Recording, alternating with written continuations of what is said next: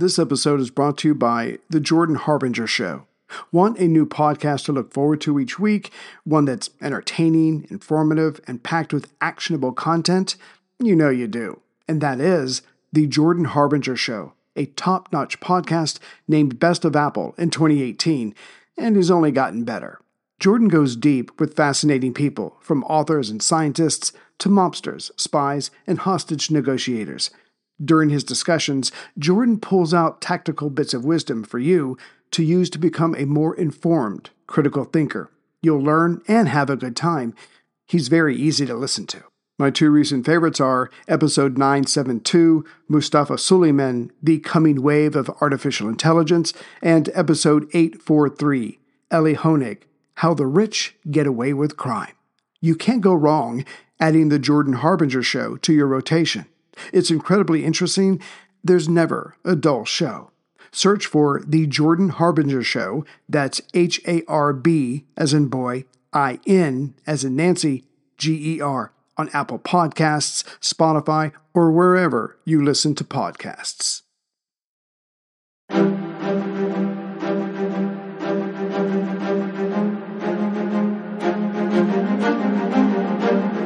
Hello, and thank you for listening to The History of World War II podcast, episode 261, The Balaclava of the Sea. Last time, the Commonwealth forces, led by General Maltby, were forced to give up the southern part of the new territories, just above Hong Kong proper. And though General Sakai had asked Maltby and Governor Young twice to surrender, the answer was always in the negative. It's probable that the British were holding out hope for help from Singapore or the Americans in the Philippines. Either way, continued resistance was the order of the day. By December 17th, the Japanese had bombarded the northwestern corner of the island, damaging the large gun at Mount Davis, had weakened the defensive works at Belcher's Fort in the same area, had taken out 50% of the pillboxes along the northern coast, and had shelled the northeastern corner at Pak Shawan, modern-day Chai Wan, and then followed that up with an attempted invasion, which was beaten off, thanks in large part to two Chinese nationalist officers and the triads of Hong Kong, who were being paid to temporarily side with the defenders. But General Sakai wasn't done yet. Besides, his 10-day deadline was fast approaching. Now that General Maltby had the last of his troops on the island proper from Devil's Peak Peninsula, he got down to reorganizing his forces to maximize their defenses. His remaining forces were broken down into two brigades, East and West. East Brigade would be commanded by Brigadier Cedric Wallace, who was stationed at Tai Tam Gap, think North Central, on the eastern side of the island, while Brigadier John Lawson, the CO of the West Brigade, was quartered at Wong Ni Chong Gap, pretty much in the center of the island, just southwest of Jardine's Lookout. Wallace had under his command the 5-7 Rajputs, the Royal Rifles of Canada's battalion, and 2 companies of the Hong Kong Volunteer Defense Corps, all supported by 4 batteries of the Hong Kong Defense Force, which included anti-air guns. Lawson in the west had the 214 Pujabis, the Winnipeg Grenadiers, the Middlesex Regiment, and a thrown-together company of odds and sods, that is, musicians, cooks, and other support troops. This left the 2nd Royal Scots in reserve, but because they had already lost a decent percentage of their number, they were augmented with men from the Hong Kong Volunteer Defense Corps. Lawson's men were also to be supported by several batteries of large guns. But overall, Maltby's ace, such as it was his motor torpedo boats. The Japanese could bomb, strafe, and shell the island as much as they wanted. But unless their troops set foot on the island, that all meant little. Hence, Maltby had his lookouts peering across Victoria Harbor and his boat crews on constant alert. The British general and his 2 brigadiers had been working on their new dispositions since the night of the 14th, which was fortunate, because Sakai wasn't wasting any time. During the night of the 17th, he sent 2 reconnaissance teams to probe the island's defenses. For various reasons, one team failed to get across, but Lieutenant Matsushima's team was about to come ashore at Taiku in the center of the eastern half of the northern shore. Yet even here, Maltby's men were alert and soon firing upon the Japanese, who returned to their boats and disappeared into the darkness. Hey everyone, Ray here. I've been using Yahoo Finance, our sponsor today. And like many of you, I think about my golden years, and I hope they're golden. I have a Roth IRA with Fidelity and another with Merrill, and I have consolidated them into one hub with Yahoo Finance. There, I have access to expert analysis to help me stay atop this ever-changing world.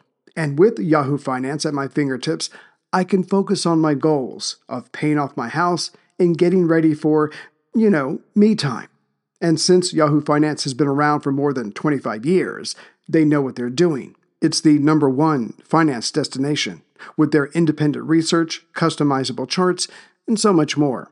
With a community of over 90 million users each month, their real strength is helping you on your way to financial success. So, for comprehensive financial news and analysis, visit the brand behind every great investor, yahoofinance.com. The #1 financial destination, yahoofinance.com. That's yahoofinance.com. While obviously trying to gain intelligence, Sakai did not want to let the defenders get much sleep either. This tactic continued in the morning and during the day of December 18th.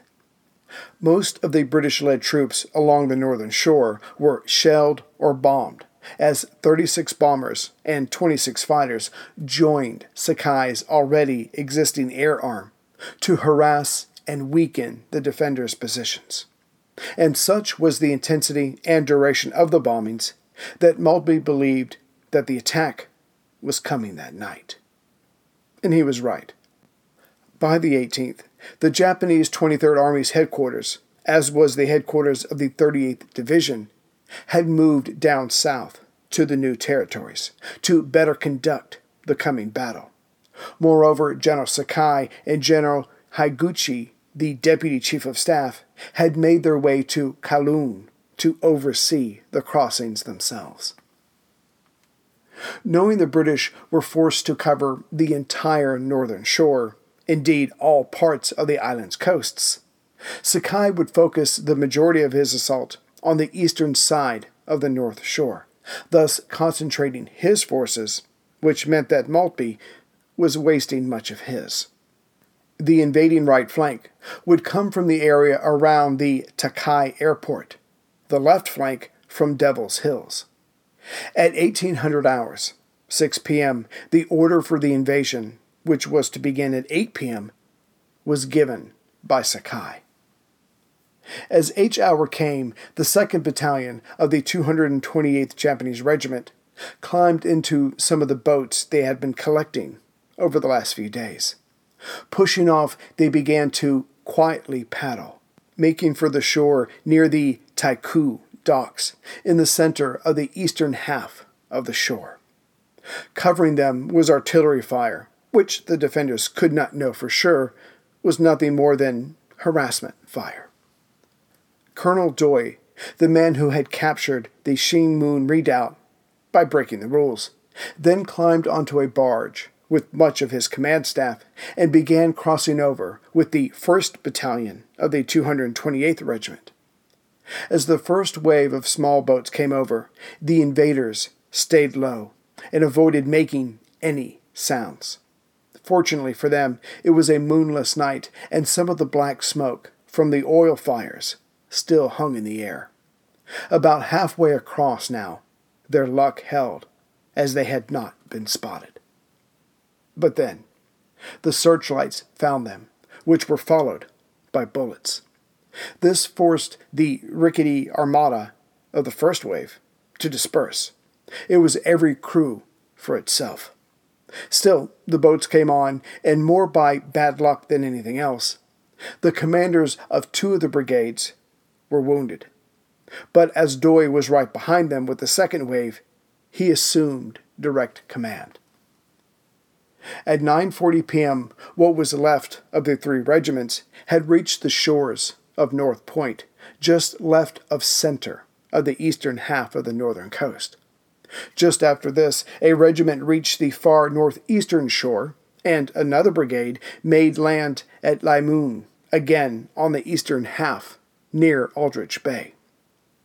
With men on land, 3 red flares were sent up to signal that at least some of the landings had been successful.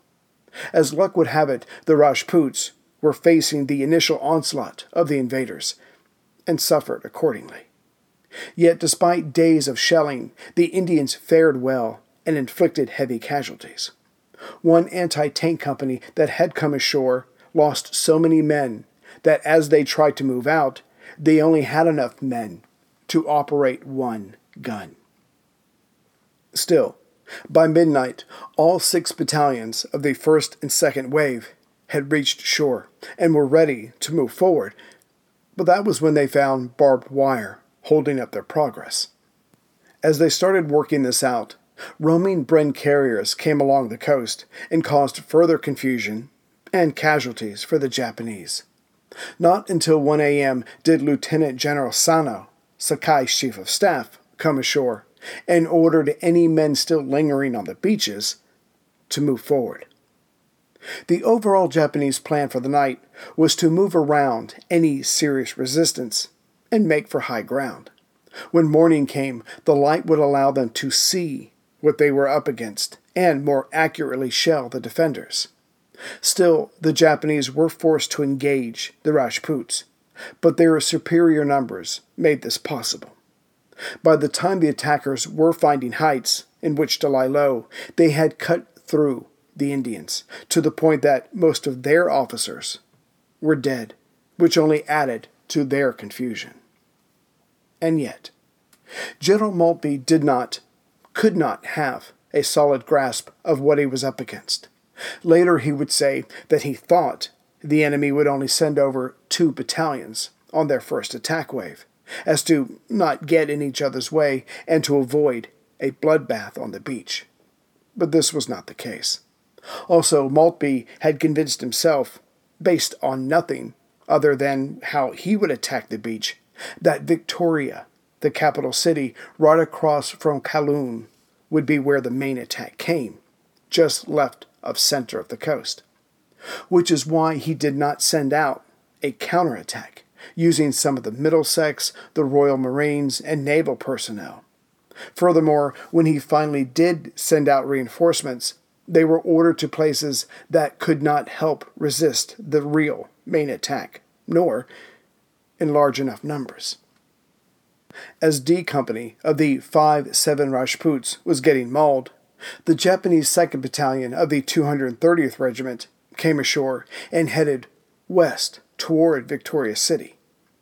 However, they ran into the North Point Power Station, and inside it was an eclectic force, of which some were the Hong Kong Volunteer Defense Corps Fusiliers Platoon, men more than 55 years old.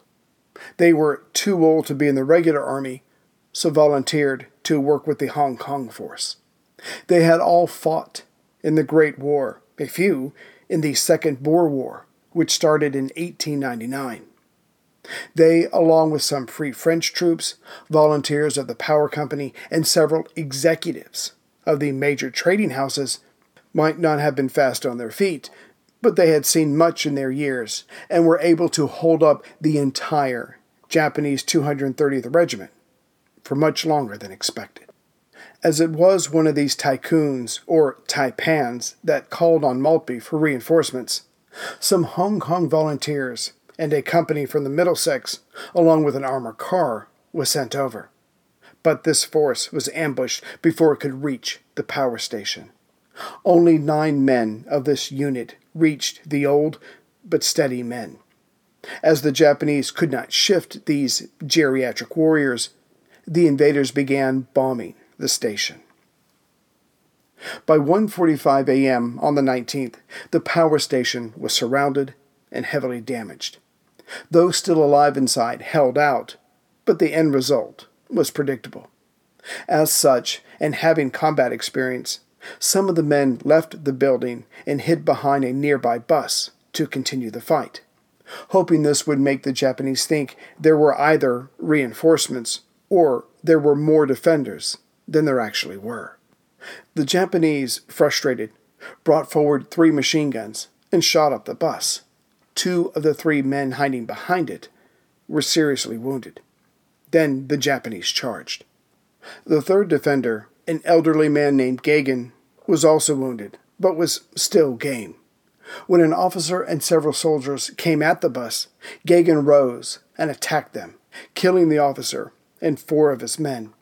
Gagan was then taken prisoner. Still, the old man had stopped the Japanese from moving further west for 18 hours, which allowed Maltby to move other men around and form a new defensive line. In the center of the eastern side of the North Shore sits Aldrich Bay, and just west or to the left of it is Taiku, where the invaders had already landed. As the Japanese 229th Regiment had already pushed the Rajputs aside there, they were making their way south for Mount Parker. Meanwhile, the 3rd Battalion of the 229th landed at Aldrich Bay, but then turned eastward toward Laimoon.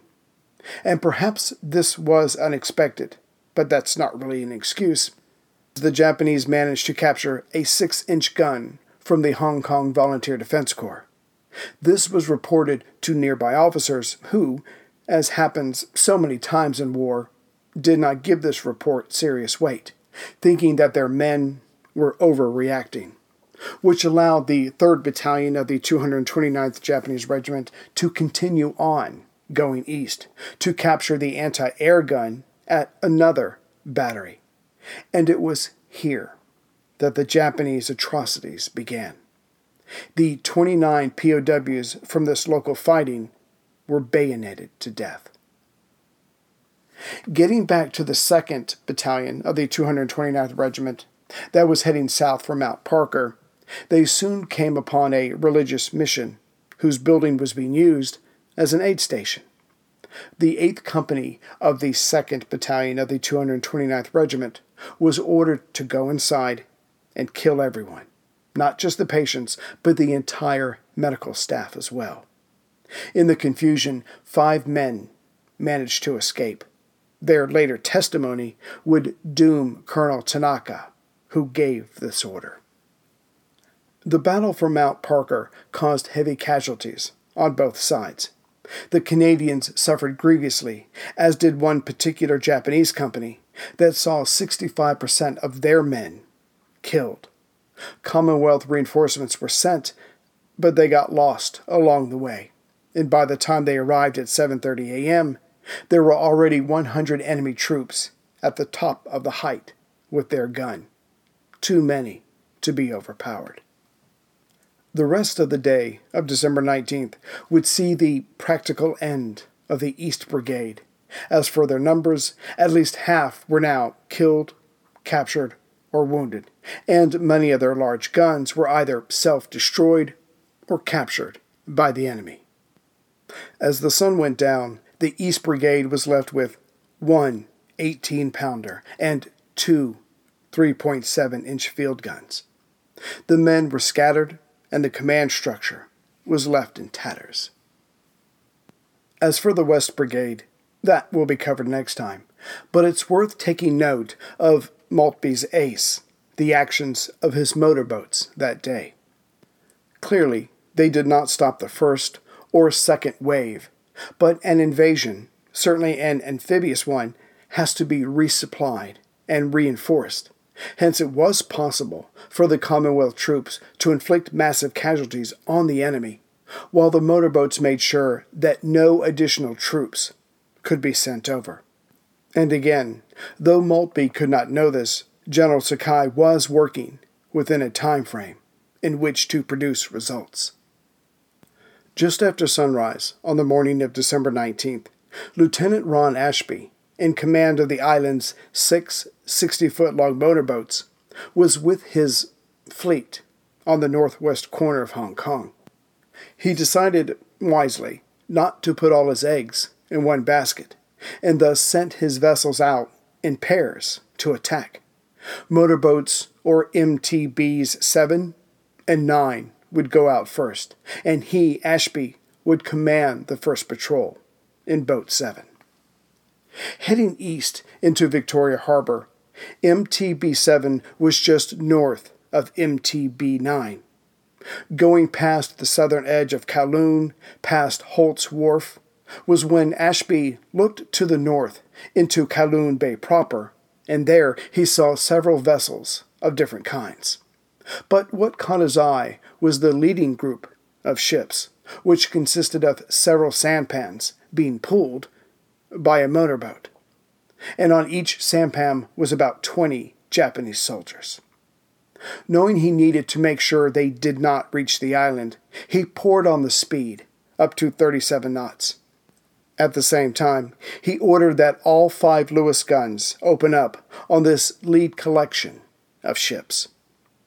MTB-9 tried to get in its own shots, but Ashby accidentally kept his boat in 9's line of fire.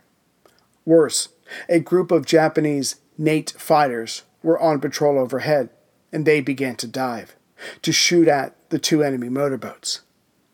The 2 British boats kept coming at the lead group of enemy ships, with their guns blazing. By this time, so were the guns of the Japanese boat, as were the fighters overhead.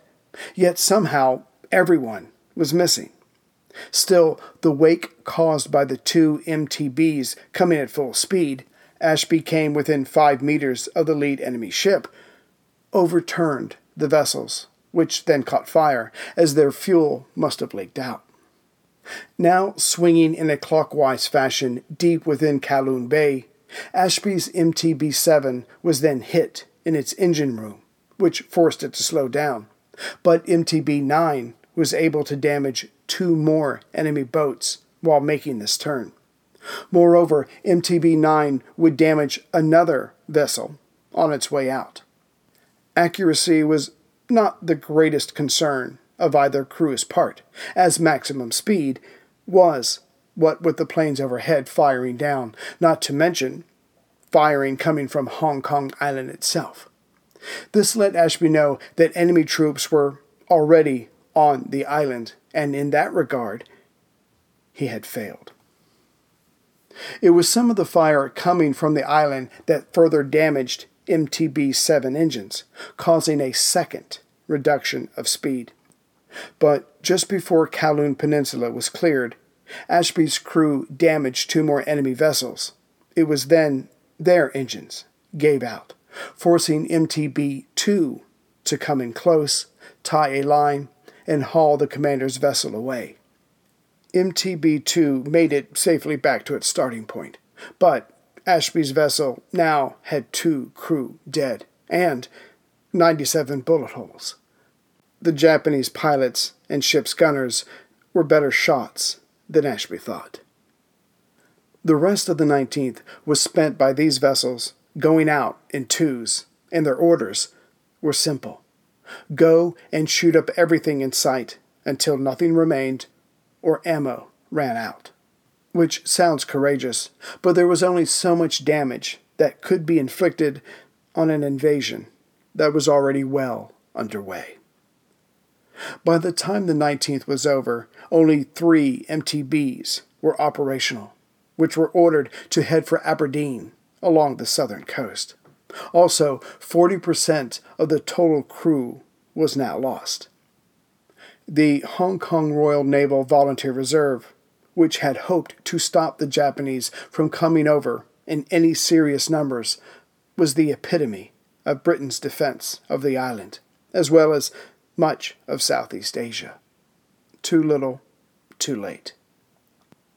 The MTB crew's actions that day, for their gallantry of a daytime attack, would later be called the Balaclava of the sea by coastal forces worldwide.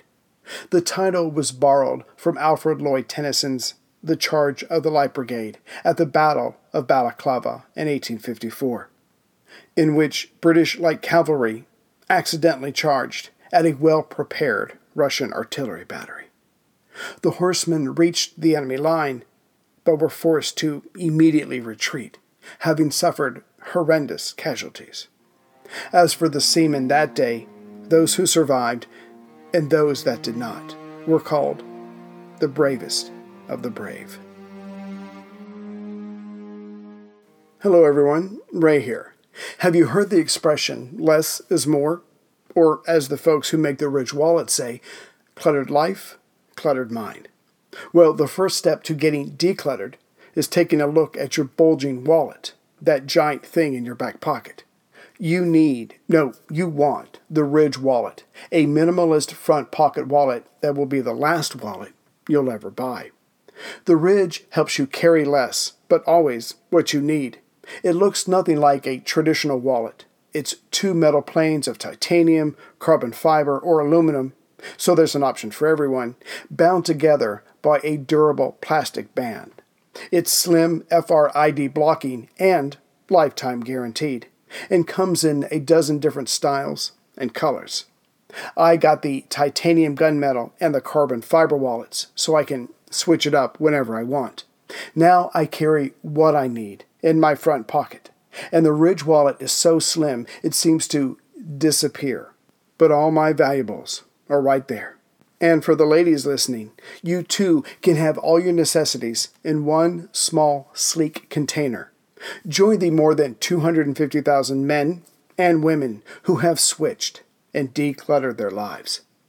Get 10% off today with free worldwide shipping by going to ridgewallet.com/WW2. That's ridgewallet.com/WW2. And please use the code WW2.